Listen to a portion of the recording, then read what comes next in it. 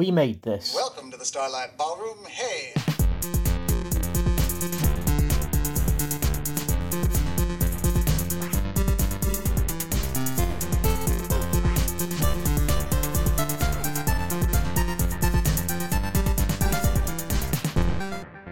Welcome to Shipwrecked and Comatose, the Red Dwarf podcast here on the We Made This podcast network. My name is Kurt North, and thank you for joining us again for our continuing coverage of Series 8 of Red Dwarf. This week, we're going to be talking about Back in the Red Part 2. And joining me, as always, is my co-host, Mr. Mark Adams. Mark, how are you doing? Hello. We're on Series 8, which is remarkable, really, considering that we have done quite a lot of specials. And I'd love to say I'm excited about it, but I'm not. No, there seems to be a running theme, and they're only on the second episode. We're only on the second one. But you're in for the long haul, Mark. You know, you've got to take the rough with the smooth, haven't you, at the end of the day? Yeah. Like, honestly, can we not do Crime Traveller again? And joining us, as was last week, Mr. Carl Bryan. Hello. How are you all doing? I'm doing okay. I'm still ill, but I'm doing okay. I've got some isotonic drink, Carl. Well, you know, Colin Jackson and Linford Christie drank that stuff, and they ran like the clappers. They did indeed. Where does that phrase come from? Like the clappers. What are clappers? Well, the only thing, because I've been watching it again recently, is the Miranda breast clap when she turns over. So that's all I've got in my head, breast clapping. I don't have many experiences sexually with women. Does that happen with boobs? What? That they clap when you roll over in bed? Mine don't personally. No, Mark. No. You're not a lady? No, but I've got a fantastic rack, Mark. Okay. Say a clapper. Looking at the definition here on the Collins Dictionary, is a noun, a person or thing that claps, a contrivance for producing a sound of clapping, as in scaring birds, a small piece of metal suspended within a bell that causes it to sound when made to strike against its side. So maybe it's that the inside of the bell going back and forth. A slang word for tongue. And also I can see go like the clappers, which just means to go incredibly fast. So it doesn't look like there is a particularly great meaning. It could just mean a bell clapper. So when Linford Christie ran like the clappers, his genitals looked like the clapper from a bell. Okay. That's pretty accurate, Mark. So looking at clappers in the Urban Dictionary, it is a stripper who is able to make her ass shake so vigorously that her cheeks clap.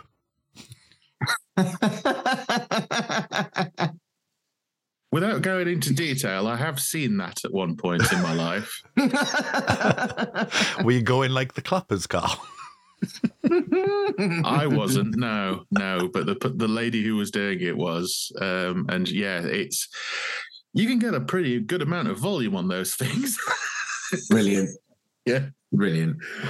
For anyone who may be interested in more detail, please go to the Urban Dictionary and type in clapper, because there is a mountain of Urban Dictionary terms for it. Good. The act of shaking or flapping a man's genitals until they make clapping noises also there. I've never done that. Mark? No. Okay. Not for me.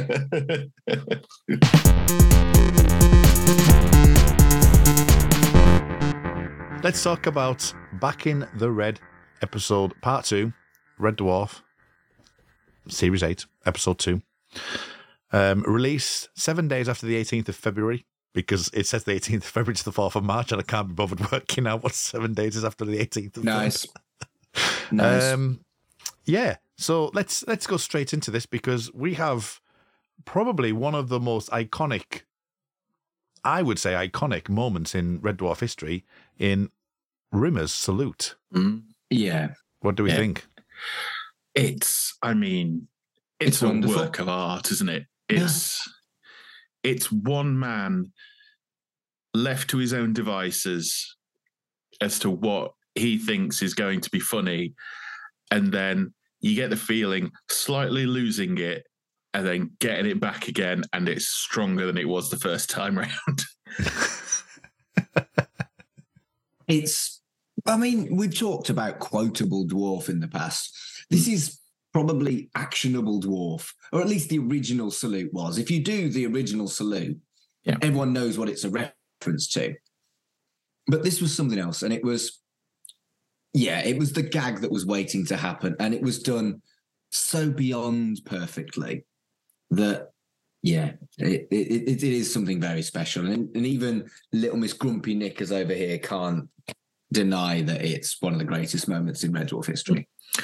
I mean, if you're a long-term fan like us, it does go into a bit of the lore that in the books, Rimmer does talk about, well, it's mentioned that Rimmer does have a salute where he twirls his hand 7 times instead of 5 for someone who's more higher up on the scale. So for this, because he is massively sucking up to Hollister, he's going all out. My favorite part is when you think it's finished and then he just pulls his hand, like it's almost like a ballet move where he pulls his hand down diagonally across his body to go back into it. And Chris Barry must have been in some weird Zen state by the point he did that, where it's just like, let's just see how I feel. Where's the arm going to go? I thought it looked like a leaf as it falls from a tree when he did that. It's been alluded to a piece of paper like floating in the air. Oh, the way that the arm and his hip go into like almost like a washing machine sink as he gets faster and faster, I think is just a beautiful bit of physical comedy.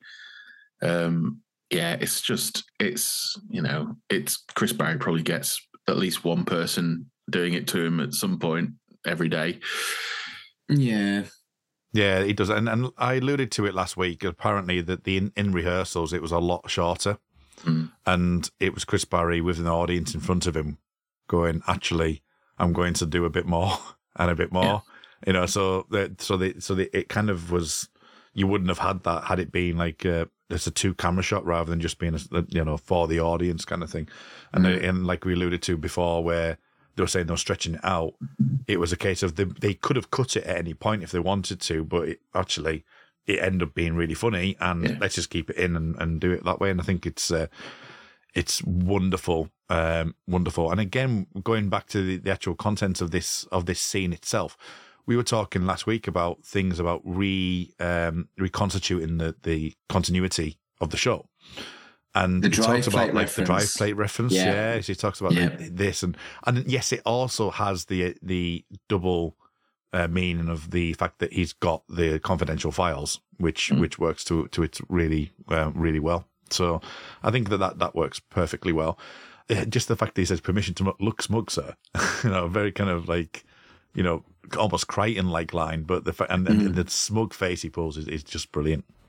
I think this scene, in a weird way, reminded me of the scene where Lister's boxer shorts were shrinking.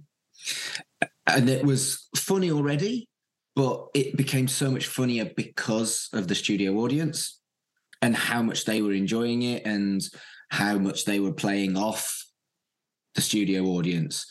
And we've said it 100 times, season 7 lost that, for better or for worse. Yeah. Whereas this was just classic British sitcom moment where the actor was confident in the character they were playing and gently tweaked something and made it so much better. Well, what about Rimmer though? Because Rimmer's got those confidential files, and this is what I like about this scene as well, is that he doesn't know when to stop.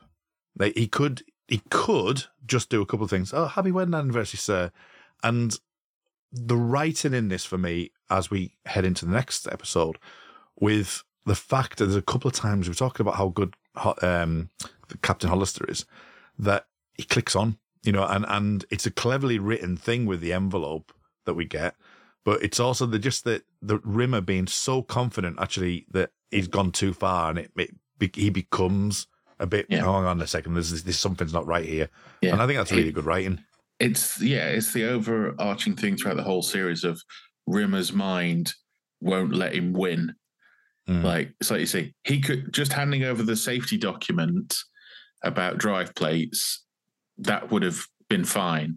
But then he has to go too far to hammer it home with the happy wedding anniversary and then the anusol soothing cream.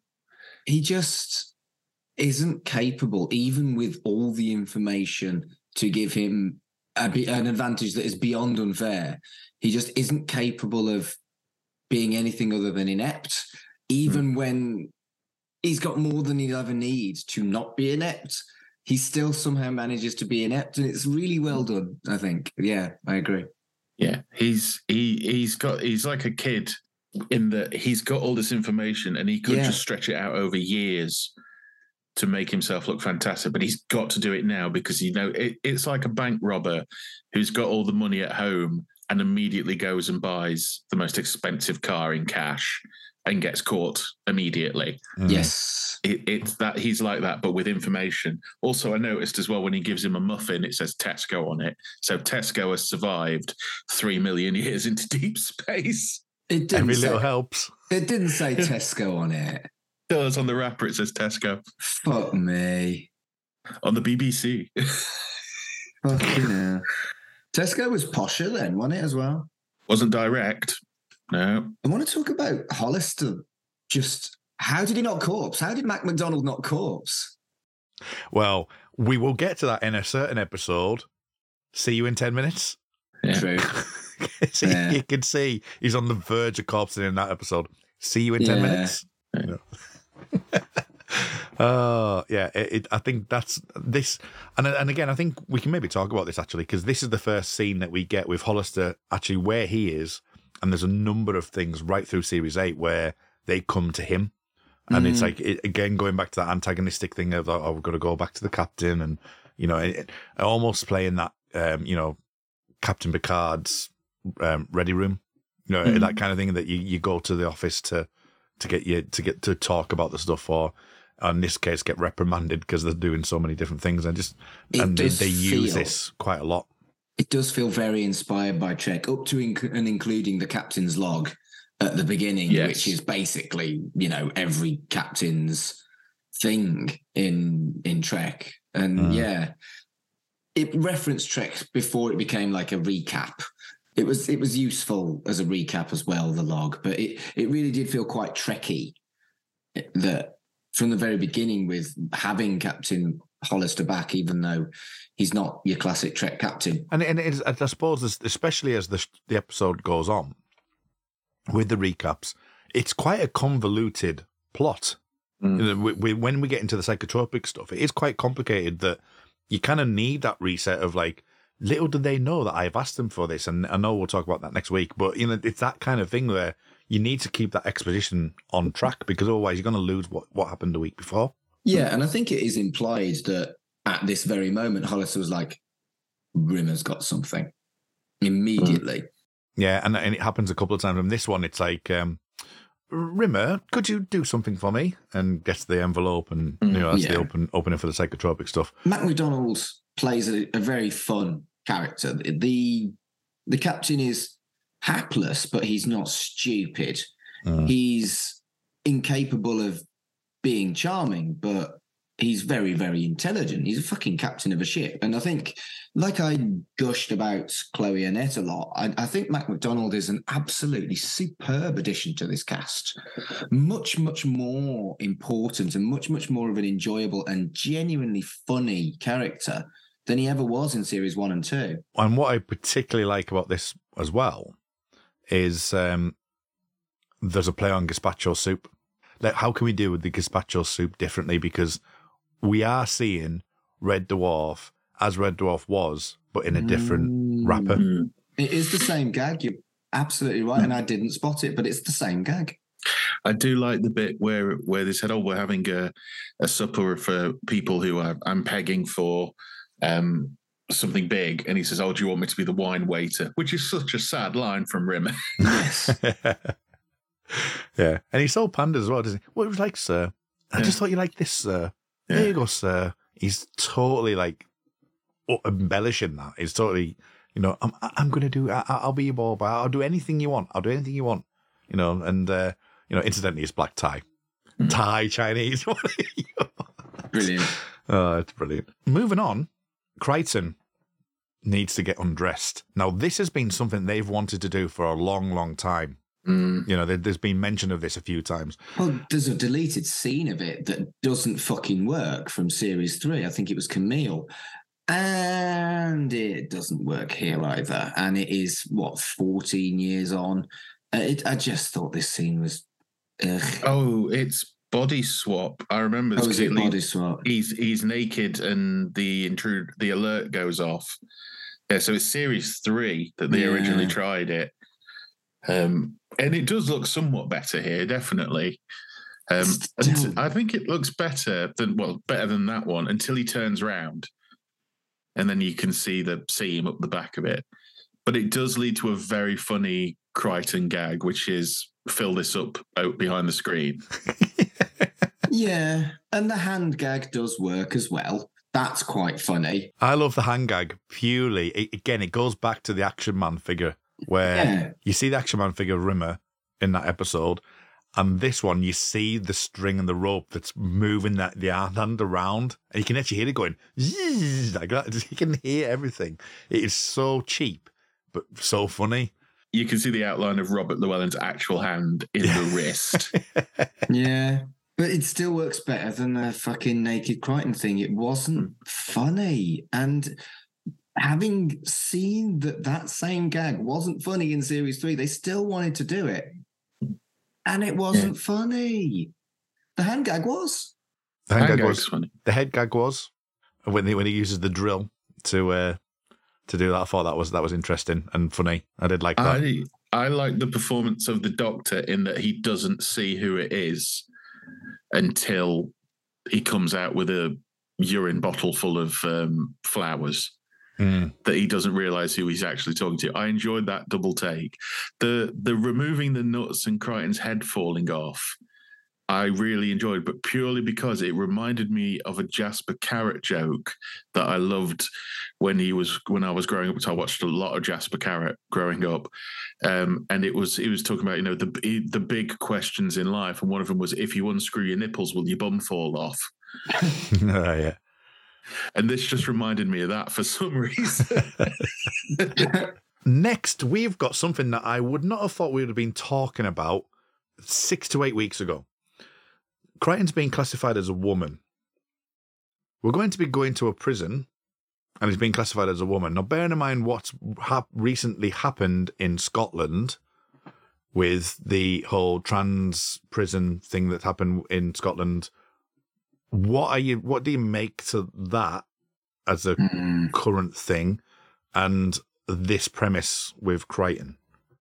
It's an interesting debate, isn't it? And it's a very strongly fought debate. And I'm sure it comes as no surprise to anyone that as a queer person, I stand completely in solidarity with my trans siblings. So I don't feel like I need to say any more than that on this thing. And the other thing I find tasteless in this is the joke about Italian people borders on the racist.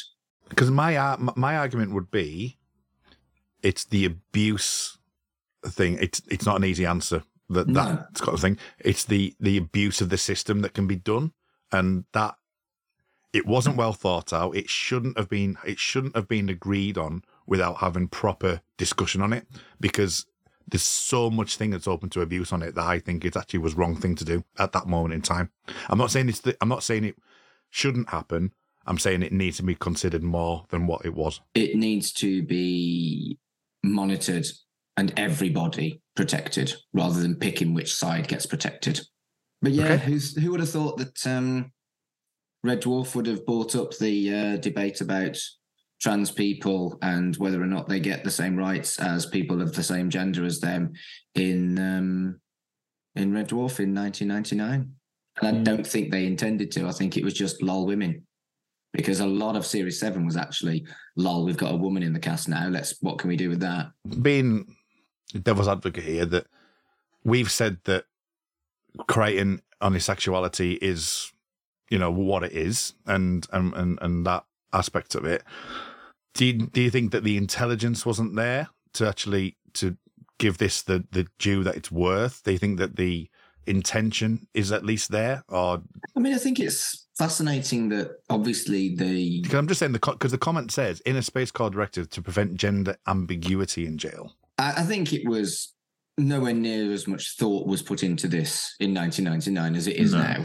And I don't think people were as passionate and as completely and utterly, essentially completely antithesis opinions to each other with nothing in between. It wasn't the case in 1999. Yeah, polarizing. I think what's fascinating is that in a more modern take, despite the fact that he is presented as a male mechanoid, and we met Camille, who was presented as a female mechanoid. Essentially, both of those characters are incapable of sex and don't have the functions that go on with whatever gender they may or may not have. I think they're essentially agender and asexual, but that wasn't really something that was looked at again in the 80s and 90s. So it's a difficult one to really look at fairly, but what a lot of people with very kind of marginalized elements of LGBTQ lifestyles, queer lifestyles, they tend to desperately look for anything that looks even remotely like what they are in popular culture because of the complete and utter lack of representation. That's still bad now, but it was essentially there were no queer characters or next to no queer characters that were positive in 1999. And I would argue quite strongly that Crichton is remarkably queer in not the stereotypical gay man, lesbian, bisexual person thing, and was bizarrely, probably accidentally, way ahead of his time. This is the thing with this. I can see why they've written it, and there's something to mine in it in itself. It's a writing choice because you've got Rimmer and you've got Lister together. How do you get the cat? Because the cat seems to have disappeared, and we've already seen a good conversation between Kochanski and Crichton. And if they are going to use this prison thing, how do you actually put those two together? And for me, it was a purely narrative choice, which accidentally, and especially, as I say, with the Scotland thing recently, it's accidentally become a bit of a talking point because of that. And they all, I'm not saying that, obviously it's 1999. We're not going to, beat around the bush here. It's not, obviously, we're reading way too much into it, but there is something to mine in that. And it's there is something that if this was written nowadays, it'd be interesting to see how they actually would do it. But it's as you say, the polarization of it is a unique one, and they've written themselves a little bit they have written themselves into a corner, because how do you put Kochanski and Crichton together in the rest of this series without doing what you've done here? It's very important for a later episode in the series, isn't it, for Crikey TV, that he has access to that and very much manipulates it in a very unpleasant way. Again, we'll talk about that when we look at that. But this is what I was talking about, an overarching plot. They absolutely had to have them together so that episode could happen. There was a mention about writing his name in the snow. Because you've got to watch out where those huskies go, and don't eat that yellow snow. For any of you Frank Zappa fans out there. Also, there's the thing of him trying to say penis, which I think is adorable, because even though it's just him and Kochanski in the room, in a very nice room, it has to be said. I don't know if this is supposed to be Kochanski's quarters and she's under house arrest, or if she's in... was what I felt, yeah. Yeah, because there's soft toys and everything. If it isn't, she's done... I mean, that just shows the hierarchy of if you're an officer, you're not going to get... It's not going to be too rough for you in the brig. But also he says the line, was it, if you can't swing, you can't be with Bing. You can't be with Bing, yeah. Which I get the feeling's probably got some historical truth in it somewhere.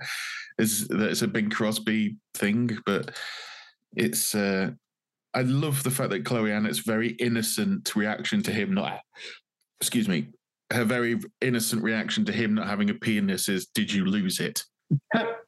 Which is just quite funny. She was, why? Did you lose it? And he's like, no, I didn't have one. And that's the thing, he's never had one. The only reason we almost think he does is because I think of the vacuum attachment in Series 3. Yeah. Yeah. The thing, I mean, as I say, I've been generally quite positive about the show so far, but I find it interesting that they would use Kochanski in the way that she says, never had steak, pie, peas, and chips. I think that doesn't land for me. No. Because Kochanski's not stupid. You know what I mean?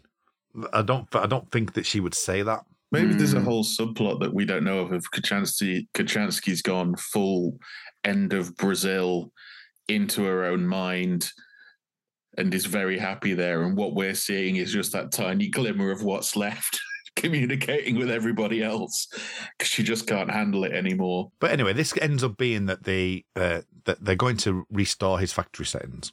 The line, spin my nipple nuts and send me to Alaska, occurs. It's weird because him saying it's a double-edged thing for me because it feels slightly forced that it's dropped back in. But if it's a phrase he says, he will say it. Yeah. So it's a catchphrase. Yeah, it's if it's a phrase he actually uses in his own vernacular, then he's got to say it more than once in 15 years. Yeah. So, and this is a moment of extreme stress. So, rather than swearing, he's spinning his nipple nuts and sending them to Alaska. Yeah, yeah, and it's also the opportunity for the second time that we see the word ambivalence used, and also the fact that we're going to see Kochanski recognize that later. So, because it's got the case of like, I haven't got the hang of that emotion, and Kochanski's going, what was it? What's ambivalence? I look like Mr. Lister eating fruit. Which is a classic kind of Red Dwarf line, isn't it? But it's also good to like instill that into the writing. Mr. Lister being forced to eat fruit, which I can imagine was Kochanski at some point during Series 7. Kochanski gives him an option on what to do and to think of them on the loo, and it apparently works for everyone now. I've heard of Picture Everyone Naked. Yeah. It's totally that, but in a PG format, isn't it? Basically. I thought it probably would have been easier to shoot of him looking and seeing everybody naked, but from the shoulders up. Yeah, there's plenty of nudity in this as well. There's the episode where the nanos eat everything on. Oh, yeah, I forgot. And, we've already seen Crichton nude in this episode. Yeah. So I think it's a weird one, isn't it? I think it's because the scene involves women. Like, Chris Barry's little tush and Craig Charles's little bum has, I don't know how this is going to sound when it comes out. Male buttocks have more comedy value and it's slightly less icky than female buttocks. Is that because they make a giant juicy peach? They do. When you put them together, they make a giant juicy peach. And don't think I haven't forgotten, Mark. When we do see each other next in public, you can squeeze my buttocks together to make a giant juicy peach. I don't want to. Which, to be fair, the next time we see each other, we'll probably be at a wrestling show of some kind. So in front of all the other wrestlers, you can squeeze my buttocks together. I don't want to. Can we see that in 8K, please? What? Get it? 8. You got two numbers that are like round, that you can squish together like a giant juicy peach. Do you want to squeeze my buttocks together? Okay, so when the court case comes around after you've done that, right? I'm not squeezing anyone's buttocks together to make a juicy giant peach. When the court case comes around after squeezing someone's buttocks together to make a giant juicy peach, right? Do you intend to defend yourself? Very good. Nice reference. Very good. It's a bit like Justice, isn't it? And I think there's a lot of nods that aren't very subtle, like we found the luck virus when we went to see Professor Landstrom. But I think that defending themselves is probably a little nod, actually. Yeah, I think it probably is. I just like he just says, he gets them all around and goes, I've seen them do this before. They just huddle together. Well, he's not got any better than when he was in Justice as he Crichton as a lawyer. He's definitely not. I like the various different things that's going on with them here. In Crichton's kind of, you can get you could see that Crichton looks worried that he's about to get restored to his factory settings. Yeah. The cat is in full, I've seen this on TV mode. Lister just looks defeated, and Kochanski, again, Chloe Anna looks fantastic in that outfit. She looks like a proper, like, Top Gun kind of thing, isn't it? Top Gun sort of female officer sort of thing. But she looks terrified. And this is something we covered in the Crime Traveler episodes, is how good she is at facial expressions for her emotions. And in this, she almost looks like she's going to turn on him. Yeah. She looks like she's going to, like, I'm just going to dub them all in and say they forced me to do it. She's great. She's a fantastic actor, and she shouldn't have left. Yeah, no, I think it's very sad. It's very sad. We didn't see more of her anywhere, really. I know it's really disappointing not to be able to see her in anything else. So when they actually are in that courtroom and they say that they're going to, because of how interesting this case is going to be, that they're going to use psychotropic drugs, so that they're told to consent if you accept, say, aye. They sign the consent forms and they seal them into the envelopes provided, is what Hollister says. I absolutely think every time I see this, the look that Hollister gives after he says that comment is brilliant, because on rewatch you see him do the in the envelopes provided and looks over as if to say, yeah, that's the psychotropic drugs. You can see it in his motion that's what he's getting at.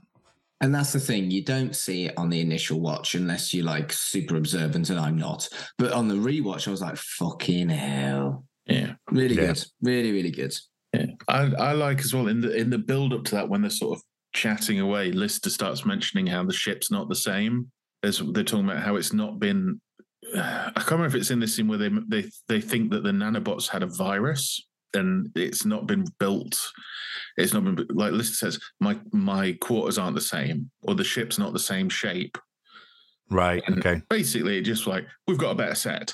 Yeah. Yeah. How are we going to explain this? Yeah, we've got a better set. Yeah, which is how Hollister said, like, sort of, it's it's the original design plans. It's that thing, isn't it? Yeah. So I do think they missed a trick, because it's in the previous episode they mentioned what's there now that wasn't there before, which was the karaoke bar on C deck. And it would have been fun if this was a show that had the credits going over something, just over the credits, just cut to like Hollister singing on his own in the karaoke bar on C deck. Wasn't the karaoke in Flamingos? Was it called Flamingos? Parrots. We'll always have parrots. Yeah. Maybe if they ever, for whenever they do a new series, if they want to do some marketing for like the next Dave series, they should have a pop-up parrots bar. Brilliant. I'd go. Yeah. Well, we turn back to get Rimmer officerhood power and eminence, or GROPE for short, which again is going back to the clitoris thing. Yeah. So as you say, we're just hitting those marks, just hitting those things that's happened in the past. It's like it's going through a greatest hits, effectively. It's weird, because it's that thing of Rimmer can't come up with an acronym without it being weird, but he's still like very pleased that it's made a word, almost, even if it's a bloody awful word. Yeah.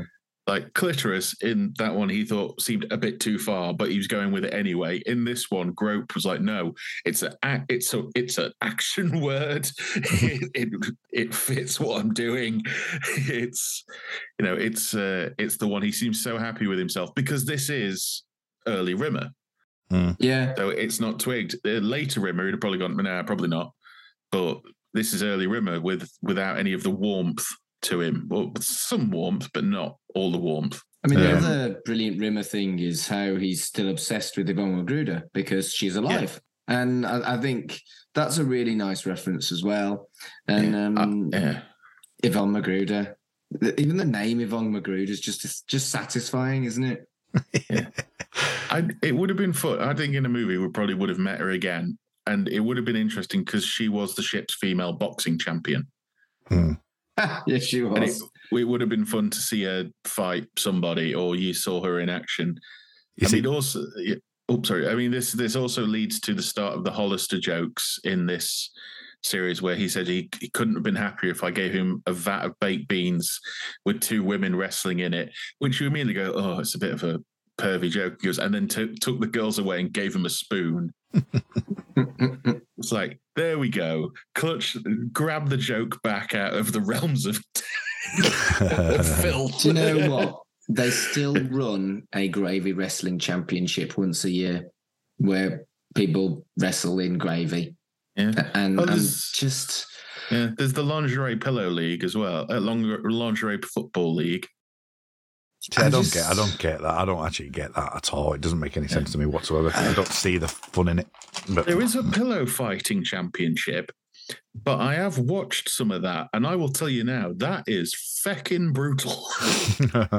Yeah. Yes, it's mostly women, but they go for it. And yeah, I mean, you got to remember, around this time, the Topless Darts was on live TV. So, you know. In Derby, before I moved here, so it would have been in the late 90s where I was just traveling here, our old bus station, there was a sign that was there probably up until it got knocked down in the early 2000s, mid-2000s, advertising topless barmaids every Sunday at the Biker Pub, which is no longer there now. But as a kid, I used to giggle at that, like, topless barmaid, not really knowing what it meant. Mm. But yeah, every Sunday at the Sitwell Tavern, they would have topless barmaids. I think it had a very specific time, like between the hours of 1 and 3. So, 3:01, bras back on. 3:01 with bras back on. Okay, fair enough. Now, there is a comment, and Mark, what other father would claim to have an alibi for his sperm on the night of conception? That will come back in a later episode that you haven't seen yet. Oh, right. Okay. So, it's a good line. It is a good line. But yeah, it does come. There is a little bit of continuity happening in that. So that's something for the future. And he says, up the ziggurat lickety split, like I mentioned yesterday, and I can't say it. Up the ziggurat lickety split. I still don't know what a ziggurat is after all these years later. I've said it out loud. I've said up the ziggurat lickety split. I don't know what one is. I'm guessing it's chain of command. How have we never Googled this between us? Ziggurat. Well, we know what a ziggurat I would say is. Ziggurat.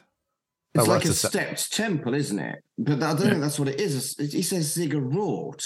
Ziggurat. I think he's pronouncing it wrong then. A ziggurat is a type of massive structure built in ancient Mesopotamia. It has the form of a terraced compound of successively receding stories or levels. I knew it was some kind of like thing like that. So it's the back of the titty twister from Dusk Till Dawn. Yes, that's exactly what it is, a ziggurat. The thing I like about the scene is, you know how they used to joke in Series 1 and Series 2 that it's no longer just a plain wood wall, it's now a wood wall with holes cut in it and a light shone through. Yeah. This scene with Rimmer and Lister talking is, giant dairy milk bar stuck to the wall and painted grey. And maybe they had a plumber do it. Maybe they had a plumber that's sorted it out. And then they pulls a CD out as well on that. Yep. I remember I got the confidential files all on CD. CD was the in thing in 99. Yeah. Mate of mine had a CD burner at university. What was your first CD? What was the first CD you got? I can tell you that very easily. The first CD I bought was the CD single of On the Ropes by the Wonder Stuff. And the first CD album I bought was Construction for the Modern Idiot, which had the song On the Ropes by the Wonder Stuff on it. And I'm actually going to be doing that for Pick a Disc very soon. All right, okay. I am pretty sure that my first CD, because I was part of, my dad was part of the Britannia Music Club. Nice. Yeah, where you got a free CD a month.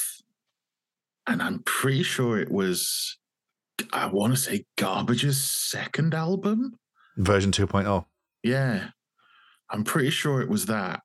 Oh, no, it wasn't. No, that was 96 version 2.0. Did you not get it? Yeah. Anything earlier than that? No, I got that on tape. I think it might have been the soundtrack. It was the soundtrack to the Rocky Horror Picture Show. Nice. Yeah. How about you, Kurt? Michael Jackson's Bad. 88. On CD? On CD, yeah, because it had Leave Me Alone as the bonus track. It wasn't on the original album. It was on the cassette. It had Up to Smooth Criminal, and the last song on the CD was the bonus track, Leave Me Alone, because it was a single after the album was released. Yeah, I held on to getting cassettes for a very long time. And it was quite late that I decided, I'm going to have to start getting these, because I'd got that many cassettes, and me and my dad used to make a thing of going to find things on cassette. Like the first TerrorVision album was really hard to find on cassette, but eventually we did. And we had all of the Now That's What I Call Musics from 1 all the way through till about 35 on cassette. I don't know where they are now. I know it was a big thing, and CDs didn't feel, for a long time, CDs didn't feel the same.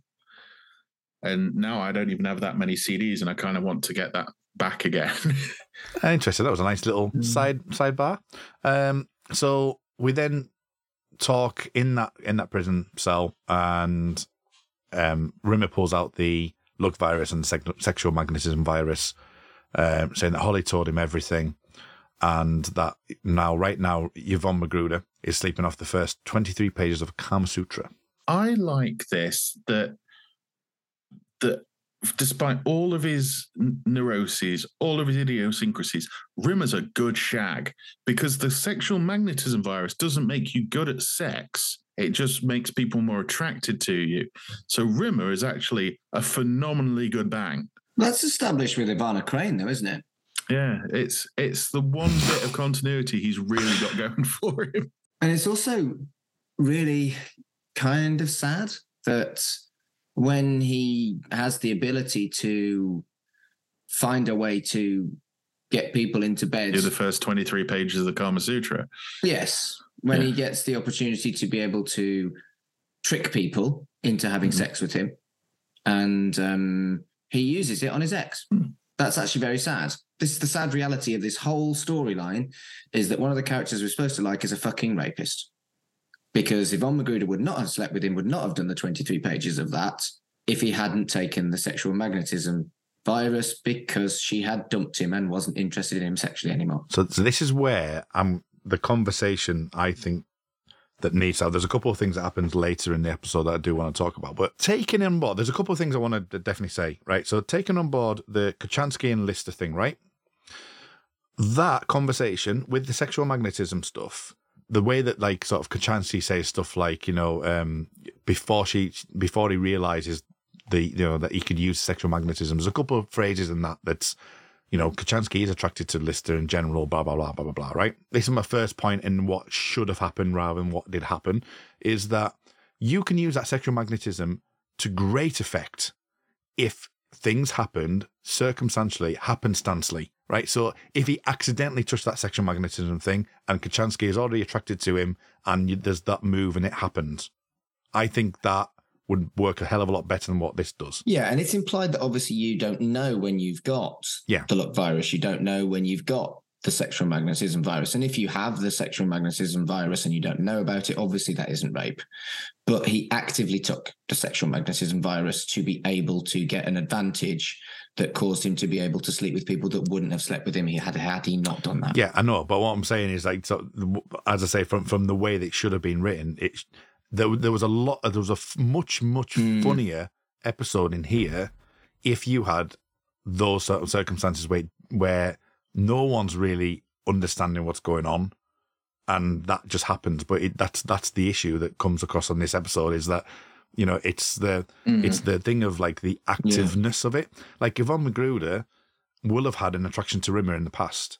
If there was some way around that, then fine. That's the way it should have been written. The problem is like you say, is the engagement, the agency of that person taking it. If it had landed on him and he didn't know what it was, then that would have circumnavigated a lot of this. Yeah. Yes. Yes, I'd agree with that, because... And even Rimmer taking control in the next episode, that would... It says, what is going on? Because he even says, doesn't he, which says, I'm hornier than such and such, or whatever he says. Then that is the way you can still use this drug, this virus, in an effective way. And that's why I've been holding back a little bit, because I completely agree with you in everything you've been saying. But it's like, it's an opportunity missed in my eyes, because I think it could have been hilarious, because because of the kind of not actually have things happen, have things where he's having to bat people off constantly. You know what I mean? So he's not doing it. He actually, Rimmer or Lister become the kind of the hero of the day as such, because they're the ones going, what the hell is going on here? And all these women are throwing me high and all that kind of thing. Could have all worked if they just used that and redrafted it and did it this way.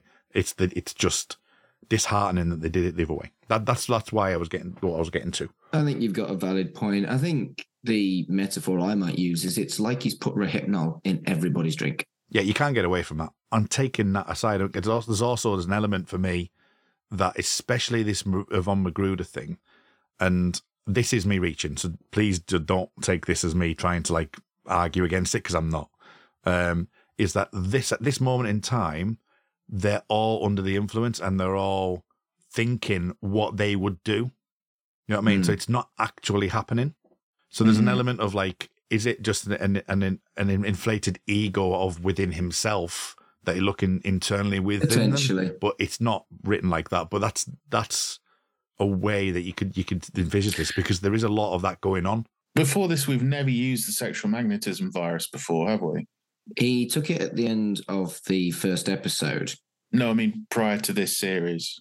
No, it was just for a gag, for the cat's gag of I'm a terminal case, wasn't it? Yeah, because it could be, like Kurt said, it could, because if he took it after he'd licked the envelope, this could all just be Rimmer's sick idea of what the magnetism virus actually does. It might not be what it actually does at all. But yeah, no, again, I'm not arguing against it like that, but that could be what it is. It's his interpretation of what a sexual magnetism virus is. Yeah.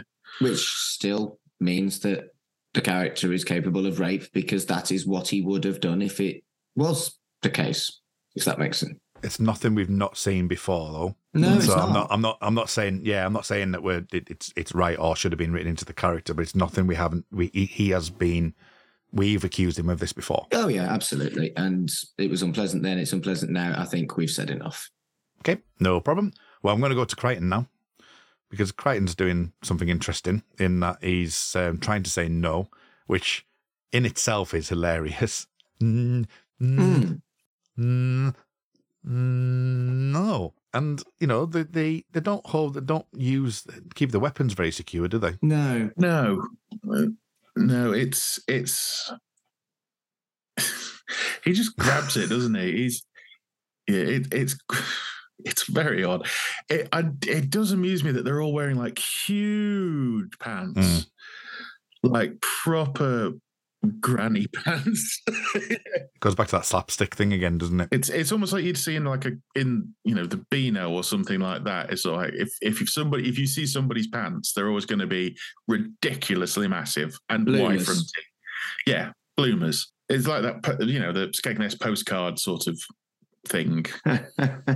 Yeah. It's interesting as well, because it's nearly all of the characters we've met previously, Except Hollister, yeah.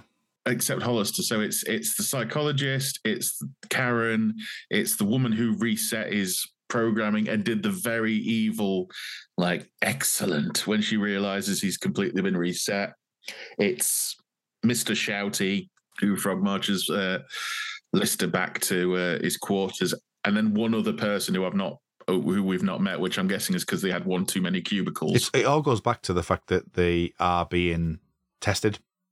It's Crichton's psyche. It's not. He hasn't met. Well, has he met Hollister at this point? No. So he hasn't met Hollister, so he wouldn't be in this reference, which I think is actually quite clever. That the fact that they've just gone for Crichton's psyche rather than actually just throwing Hollister in there. Also, there's the thing of McLean is wearing suspenders. Weirdly, it's odd because he doesn't seem particularly. There's no shame in it, which, as a woman, he's perfectly happy. He's just fastening one when they see that he's doing it. He's just sat there because he's still smiling. He's like, oh, okay, no, I just happen to be wearing these. Yeah. And that's why I don't actually have a problem with the scene, because he is comfortable with it. It isn't done in a way that humiliates the character. Yeah. I think people probably would laugh at it in the wrong way. Yeah. But in a weird way, it's strangely sensitively done and just acknowledges that sometimes people like to do that, regardless of their gender. And I was a bit confused about the whole thing, what they were trying to achieve, because he really did seem comfortable in who he is. Maybe it was the actor's idea. It's like, let me wear suspenders for this. It is a cheap gag. He's got suspenders on. Initially, when I first saw it, because of the pattern of it, because it's the sort of see-through white, the opaque white with solid white bits in it, I just thought his legs were filthy. That's it. They're a little bit more subtle than a crude gag would have made it. So I don't really know. They should have been black lace if they were going to be unpleasant about it. So I don't know. I don't think I dislike. I don't think I hate it. I mean, I could be completely wrong, because you can get shirt suspenders that look like stockings, but they're definitely stockings. Oh yeah, they definitely are. Yeah. Because he managed to say no, but he actually gets wiped and ends up in the little suite where we visit the data doctor. I loved this. I loved Robert Llewellyn's. Basically, he was gurning, wasn't he? And it was just delicious overacting, great fun. And whenever Robert Llewellyn gets a chance to be Robert Llewellyn very briefly in Red Dwarf, it's always really, really memorable. I'd like the bit where they're going through all the emotions as they're resetting him, and you show Crichton, and then he just drops. Yeah. When it's deleted, his face just goes to complete nothing. The emotion faces that are, they're great. The cheeky one is just so funny. Yeah, I get the feeling it takes effort for him to move his eyebrows like that in that mask.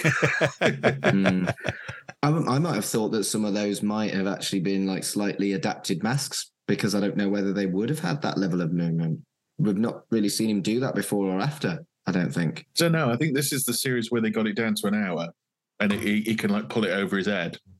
I'm sure this is the series where he's like, I can just pull it over my head now. But he does turn into an Englishman. I can imagine this is one of his 8,000 voices he did when he was auditioning. Maybe it was the voice that never made it, like the second choice or third choice. I thought it was more of a reference to the original Crichton. Yeah, I thought that. I thought that's what they were playing at. David Ross. I'd thought it for a second, but I didn't think it was close enough. But maybe that was just me. Because after he was rebelling, then he came back with Canadian the accent. New Crichton accent. Yeah. He also got smashed to smithereens. You've mastered the art there, Mark. Rebelling. That's what I think I'm doing. So yes, I'm rebelling. I'm programmed to serve. I don't know if it was a reference, but I think giving him essentially an RP accent did take away the personality. It did a really effective job of showing you that he has been robbed of something that was his sentience, his true nature, what he had become. And someone had stolen that from him. It was actually quite sad and really well done. And the accent change, I think, was really, really effective. Yeah. Also, he does some great mime work on Can You Make Me a Coffee, Crichton? Rimmer's walking through, and again, just very quickly, if it had been accidentally poured on him and he was getting all this attention, it would have been funny. It isn't really that funny. It doesn't really land anyway.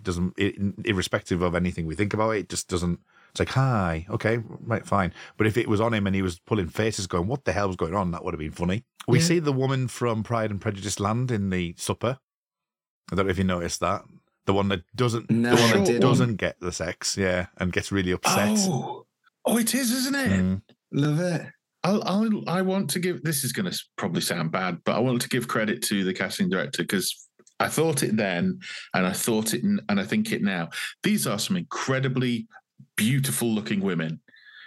In facially, they have some beautiful faces on this. And yes, it is for not titillation, but they are there to be objects of desire in this scene. But they are very beautiful. I think what's interesting is that they're there for the gag of him having sex with lots of women, but it also says a lot about Captain Hollister. The movers and the shakers that he wanted at the captain's table are Rimmer, who essentially saved his butthole cream, and the very pretty women. So it's interesting, isn't it? He then goes to supper, goes a couple of times, forgets the coffee. Oh, drat, I forgot. Comes back, and that type of thing. And there's some. interesting moment. What do you think to the guitar music, though? If we just completely take everything else out the equation, It's a good little tune. Yeah. The first time it happens, where it's Karen, and she does the "You're sexy, aren't you? You're so very, very sexy." I do laugh at Chris Barry's facial expression because he goes from utterly confused to the nostrils flaring probably harder than he's ever done it. And he's doing this proper like lip puckering, like, it's Kenneth Williams. Now I think about it, because he's like, oh yeah, so sort of like the lips puckering, and then he gets thrown through the door.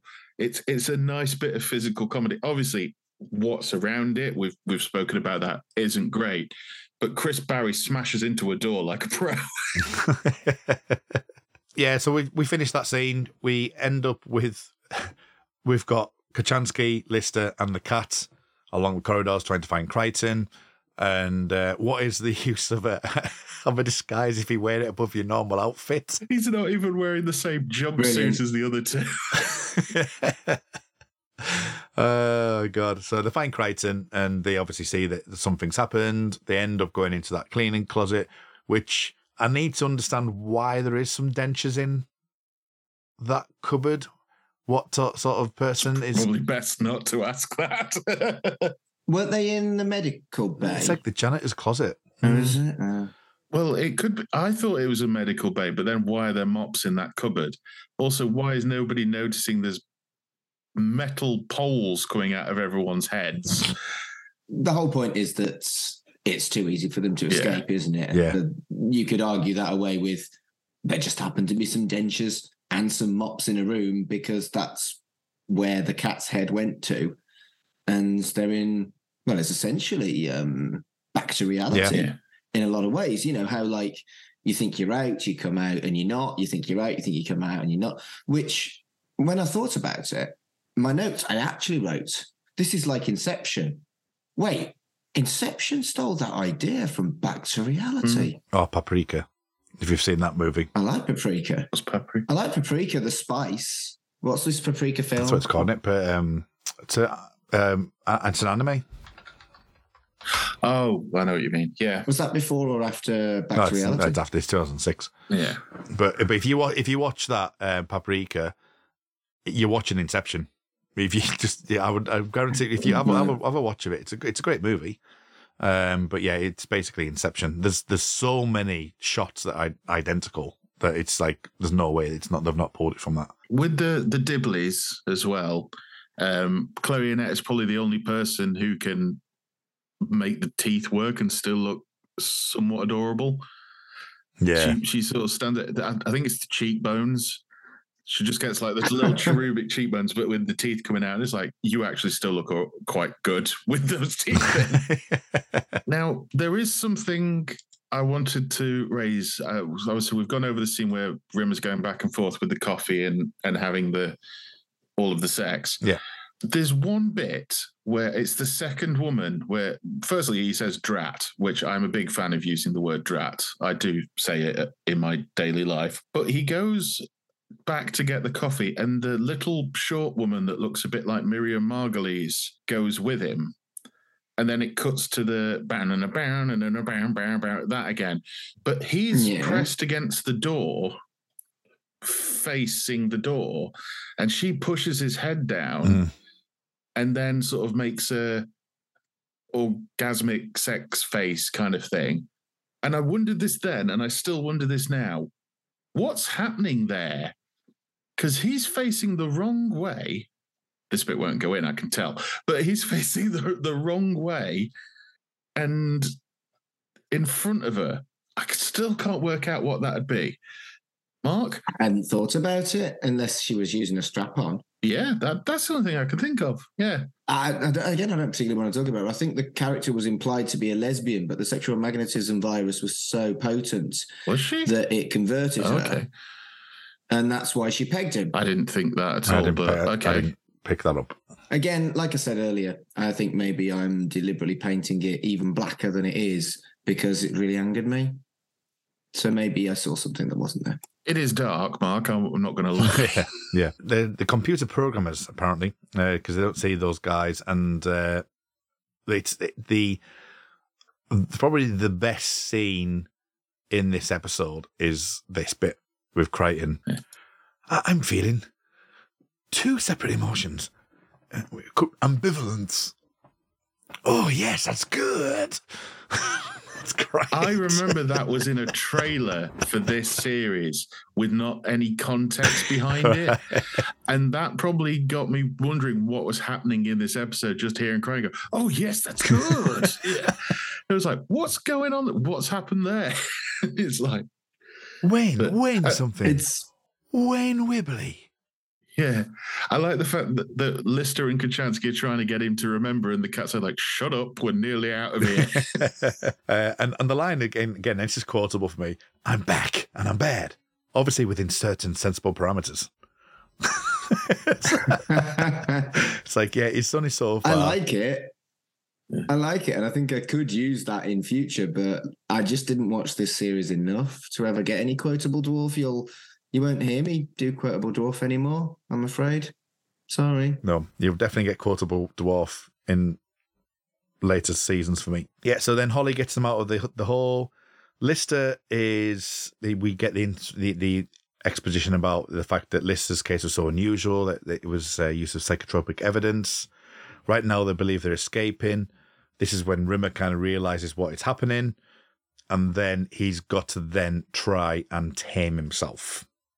And Rimmer goes and does something quite extraordinary. Yes. How did they do it? Was it just like a cricket cup, or it definitely looks what? like there's a plate in there? I personally think it's shot at an angle where he can swing it and it actually completely misses him, but it looks like he hits himself in the dick. I think everybody in the audience seems to take it remarkably well that he's just stuck a 2-foot syringe in his balls. You know what I mean? There's definitely something in there, unless there's something about Chris Barry we don't know about.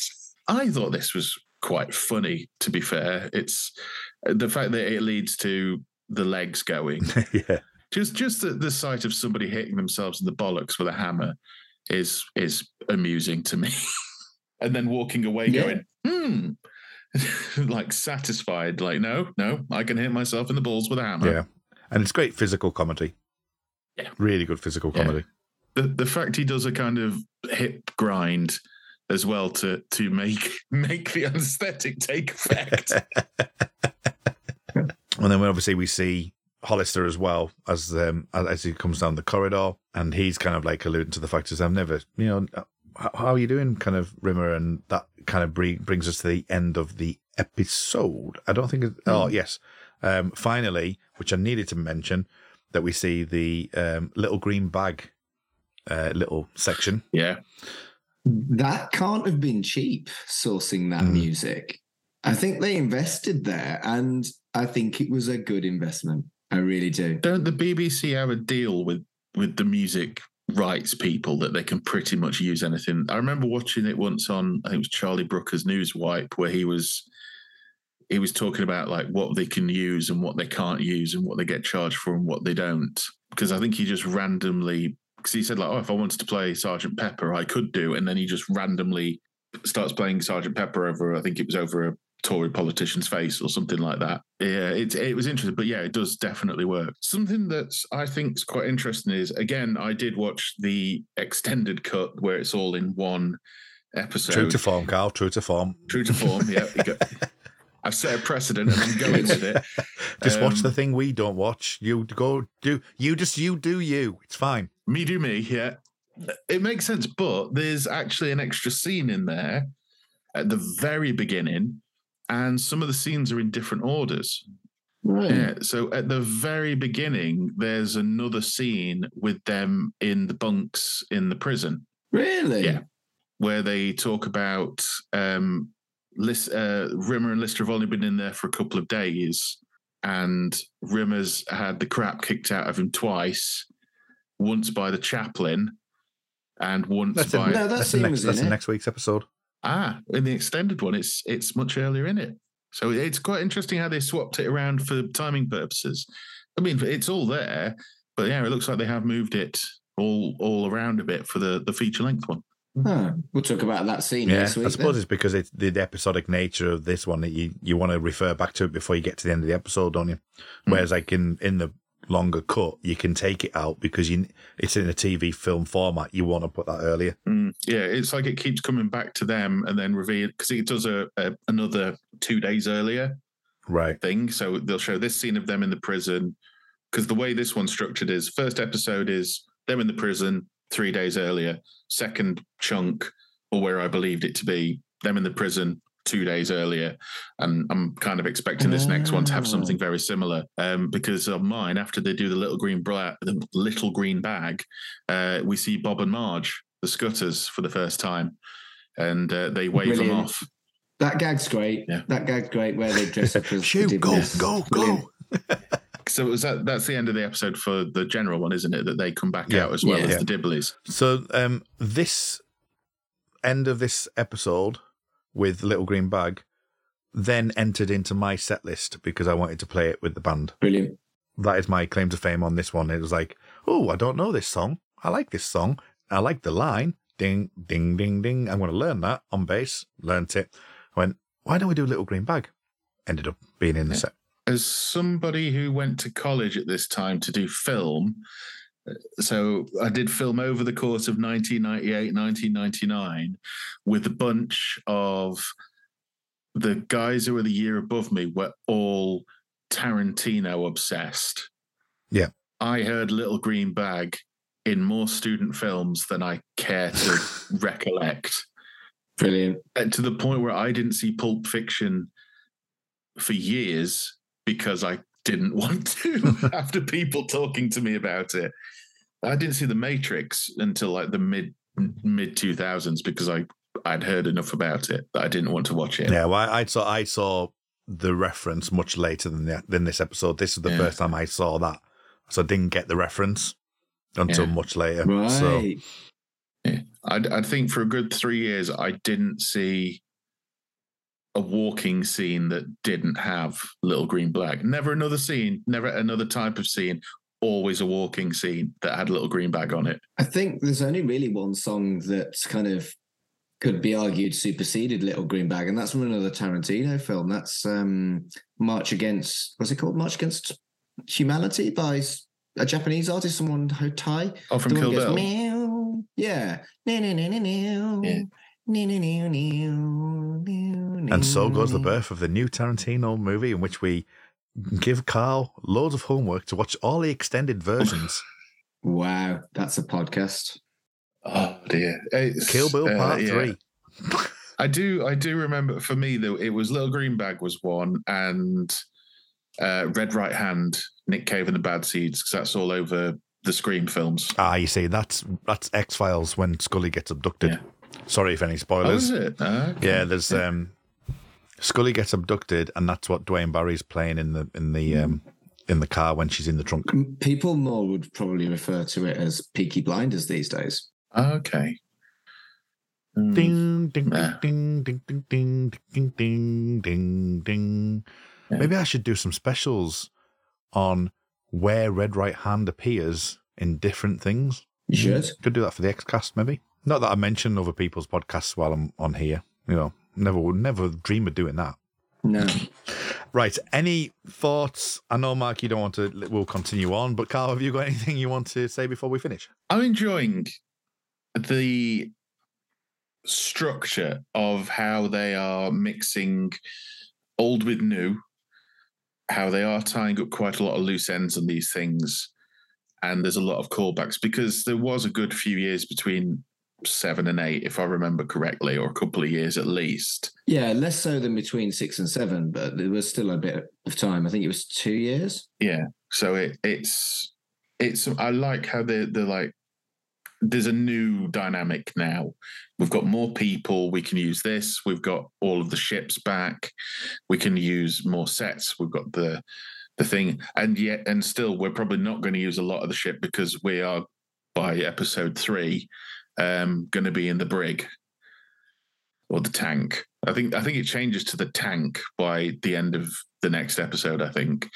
because we're going to be in there from there on out. But it's sort of what is old is new, is old again, is new again, and I'm enjoying that part of it. You know, and you just saying that, and just what we've talked about, this is something I've not really thought about with Series 8, that it does do new and old, because they end up in the tank. Then we have our Starbug moment of like, well, we need to have things off the ship. So Wisp put the canaries in. Yeah. So it's almost identical, like, things that happen. You know, you start off stuck on that ship, and then you go and do adventures. That's really interesting. Never thought of it that way. Mark, any final thoughts before we move on to part 3 of this 3-parter? Yeah, watch the commentary again. And Craig Charles joins them in a very similar thing that's almost a callback to the gag with Selby and Peterson. He arrived late because he was hungover and drunk. Okay. Which I thought was funny. See, I thought this was prime Takeshi time, so maybe it clashed with the Takeshi's Castle voiceover session. No, he just turned up late, and now there's, 8 people commentating on it. Norman confirms that he had ideas on set that were ignored. We speculated about that when we looked at Series 1 and 2. And they said that they should expect the next series in 2006 after some films. And the final one was very, very juicy. Norman Lovett really doesn't like David Ross and isn't particularly professional about it, but he doesn't go as far as telling you why. Okay. So there's a feud between David Ross and Norman Lovett, and he airs it on a BBC DVD commentary. Is it during the Crichton scene where he's doing the English voice? Yeah. Okay. And they haven't, he hasn't changed that much, Norman Lovett, has he? He's still a bit of a douche. Yeah. Let's call it a day and come back next week. So before we do that, we need to find out where people are online and what they're up to. So Carl, shoot away. You can find me at allmylinks.com/Mr. Carl. I haven't got much going on at the moment, but what I thought I might do is I'd go through a couple of the ideas I've written down that I'm probably not going to get around to doing. The first one is called Glance Macabre, a Jonathan Creek podcast. Brilliant. Where I sit Matt Latham down and we watch that together because he kept mentioning during the Crime Travel episodes he'd never seen it, much to mine and Mark's moderate shock. Are you not I doing just any think Poirot? you'll like it. Poirot. You know, I do as well. You're not doing a Poirot? Poirot. Yeah. Sorry, Matt, we love you. No. He's going to listen to this and just be like, bastards. Anything else you want to say, Carl, or should we pass over to Mr. Mark Adams? No. Pass on over to Mr. Magic. Mr. Magic. Don't call me Mr. Magic, fuck's sake. Well, the thing I was going to call you the other day, I think I ended up calling you Big Magic, but I was going to call you Big Wand. That would be a lie, unfortunately. Perfectly acceptable wand would be more accurate, unfortunately. Paw. What? Paw. P-A-W. Perfectly acceptable. Sorry. It's getting late. It is. So, yeah, if you want to find me, it's at Mark Adams HC on Twitter and Instagram. I'm really trying with Instagram, but I do struggle with it. And if you're interested in horror films, I've got a podcast about Chucky and Child's Play at Chucky Vision on Twitter. Excellent. And if you want to find me, you want to go to Linktree. You just type in Linktree in Google and type in R. Moldrake and you'll find me. It's the best way to do it. Good times. So until next time, where we are looking at the third part of this 3-part of the season, Series 8, it's time for us to depart. So until next time, remember, as always... Right, Mark, I'm going to stand here. You hit me in the bollocks with a hammer. Let's see how hard this actually is.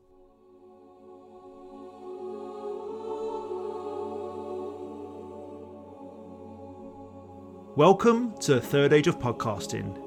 The year is 2023. The name of the podcast Is a Dream Given Form. Join us for the 30th anniversary of Babylon 5 as we move to fortnightly episodes looking back at The Gathering, the pilot episode of Babylon 5, Season 1 and beyond, with a plethora of guests to join us too.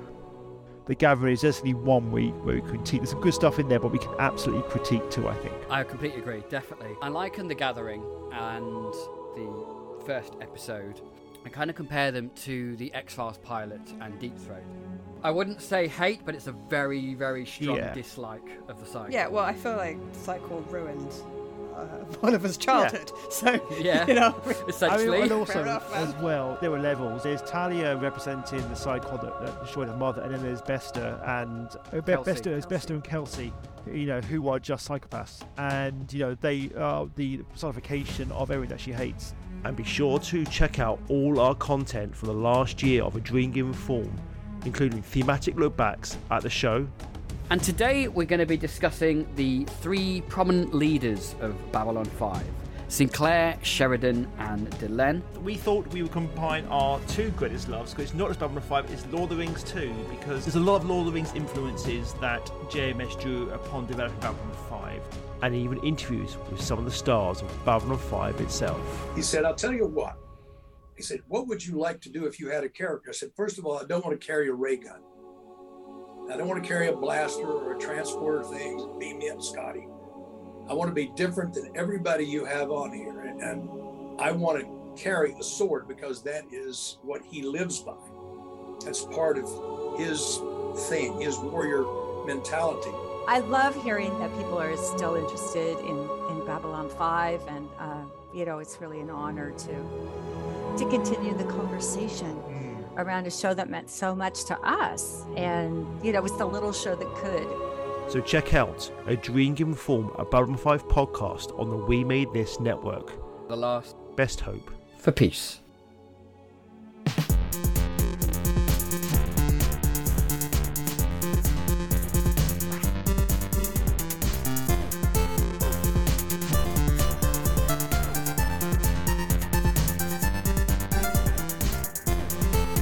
Shipwrecked and Comatose, a Red Dwarf podcast, was created and produced by Mark Adams and Kurt North. You can find us on Twitter at Red Dwarf Pod, and we are part of the We Made This podcast network.